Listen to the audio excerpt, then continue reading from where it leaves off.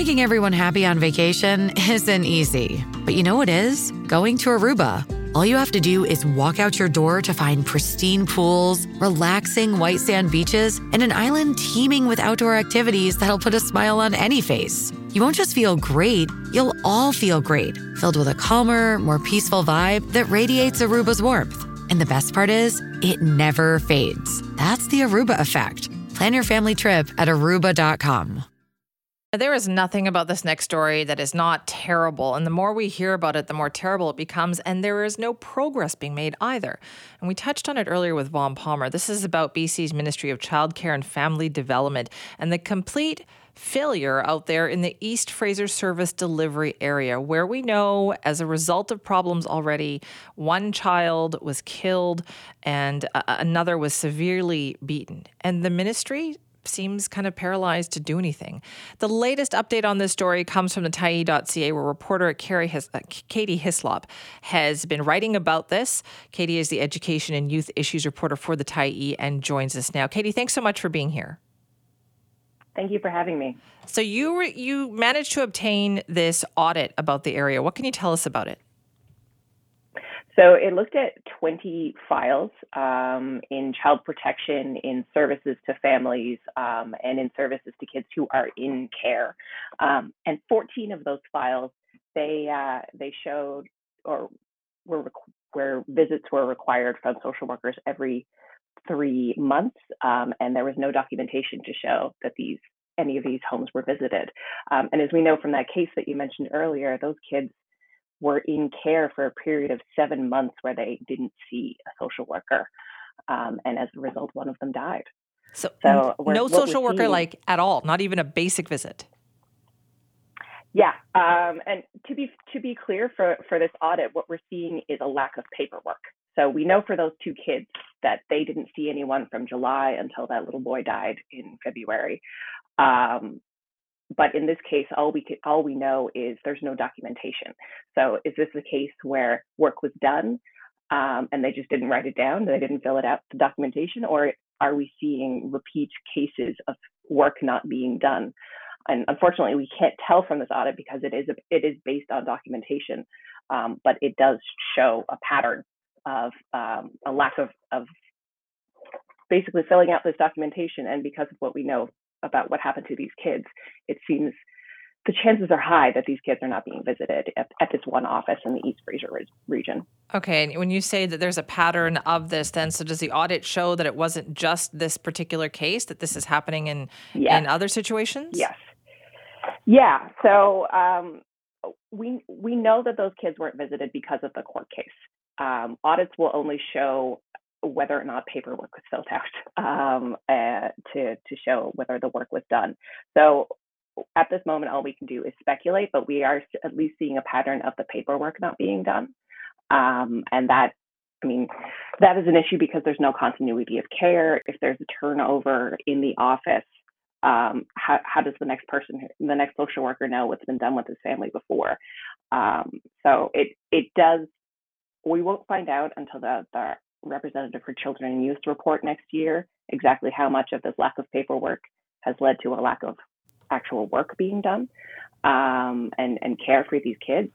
But it doesn't look good. Let's put it that way. No, it does not. And Katie, what also struck me about your story is that this wasn't the first time that they had been cited for non-compliance, and compliance actually got worse during that time. Yeah, so this was a special audit that looked specifically at 20 files, but every 3 years, MCFD, there's 13 service delivery areas in the province, so that's regions where MCFD offers services. And every 3 years, there is an audit done on some aspect of their work, and it's publicly released. And it shows for all of the service delivery areas, not just East Fraser, they continually fail to meet even 50% compliance in showing that their work has been done. So again, we don't know at this point whether that's because social workers are so overworked they don't have the time to complete their paperwork, or if the work itself is just not being done. And so what has the reaction been to this? Like, have you heard anything from the ministry itself? The ministry has said that they're horrified. They said that, this audit was done in October 2020, or released rather in October 2022. So a lot time has passed since then. They said that the people who were involved in the working with those two children in particular no longer work there, and that there was an action plan in this particular special audit. They said that everything has been done. That they now have a tracking system to make sure visits are happening, and that every child being served by this particular office has been visited. But yeah, it's. I think that's cold comfort to people when these visits were supposed to be happening anyways. Like, how are they going to find out? Like, did they mention anything about what they put into place to make sure this doesn't happen again? Because this seems really egregious, doesn't it? It does. So yeah, basically tracking systems is what they've put in, and I believe they've also hired another deputy of child welfare to oversee the work that's happening in that region. But again, I mean, this is just one region, and all the regions are continually underperforming, at least in terms of showing the paperwork that work is being done. And I don't want to throw NCFD workers under the bus here. We don't know what's happening, why this paperwork is not being done. So I'm sure there are many hardworking people out there in MCFD, but there is a failure to show how kids are being cared for. Right. But, when I was reading your story, though, Katie, it struck me that I can understand that, too. They're incredibly hardworking. So, okay, maybe some paperwork doesn't get done, but in this case, wasn't it no paperwork was getting done? In a lot of cases, yeah. In a lot of cases, there was just nothing in the files.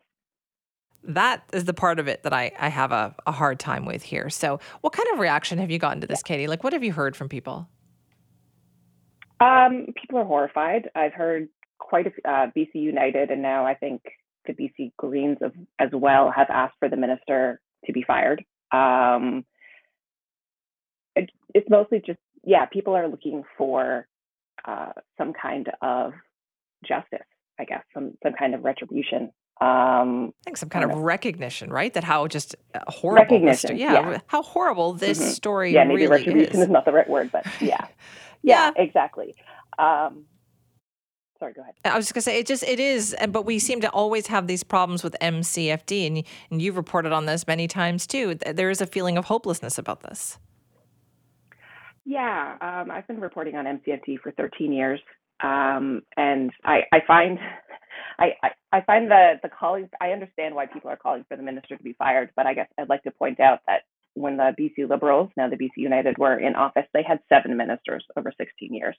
I don't think that just changing things from the top down is working. And MCFD has often there's often been a lack of funding or not an investment into that office to the level that I think needs to be done if you're actually going to turn things around. But it's also about outside the office, because the 72% of kids who go into care, it's about neglect. And about half of those, it's parents who are unable or unwilling to care. And we don't know how that breaks down, but that means poverty in a lot of cases. So I think we could do things outside of the ministry as well to make difference here. Well, something has to be done for sure. Katie, thank you so much for your time this morning. Thank you for having me.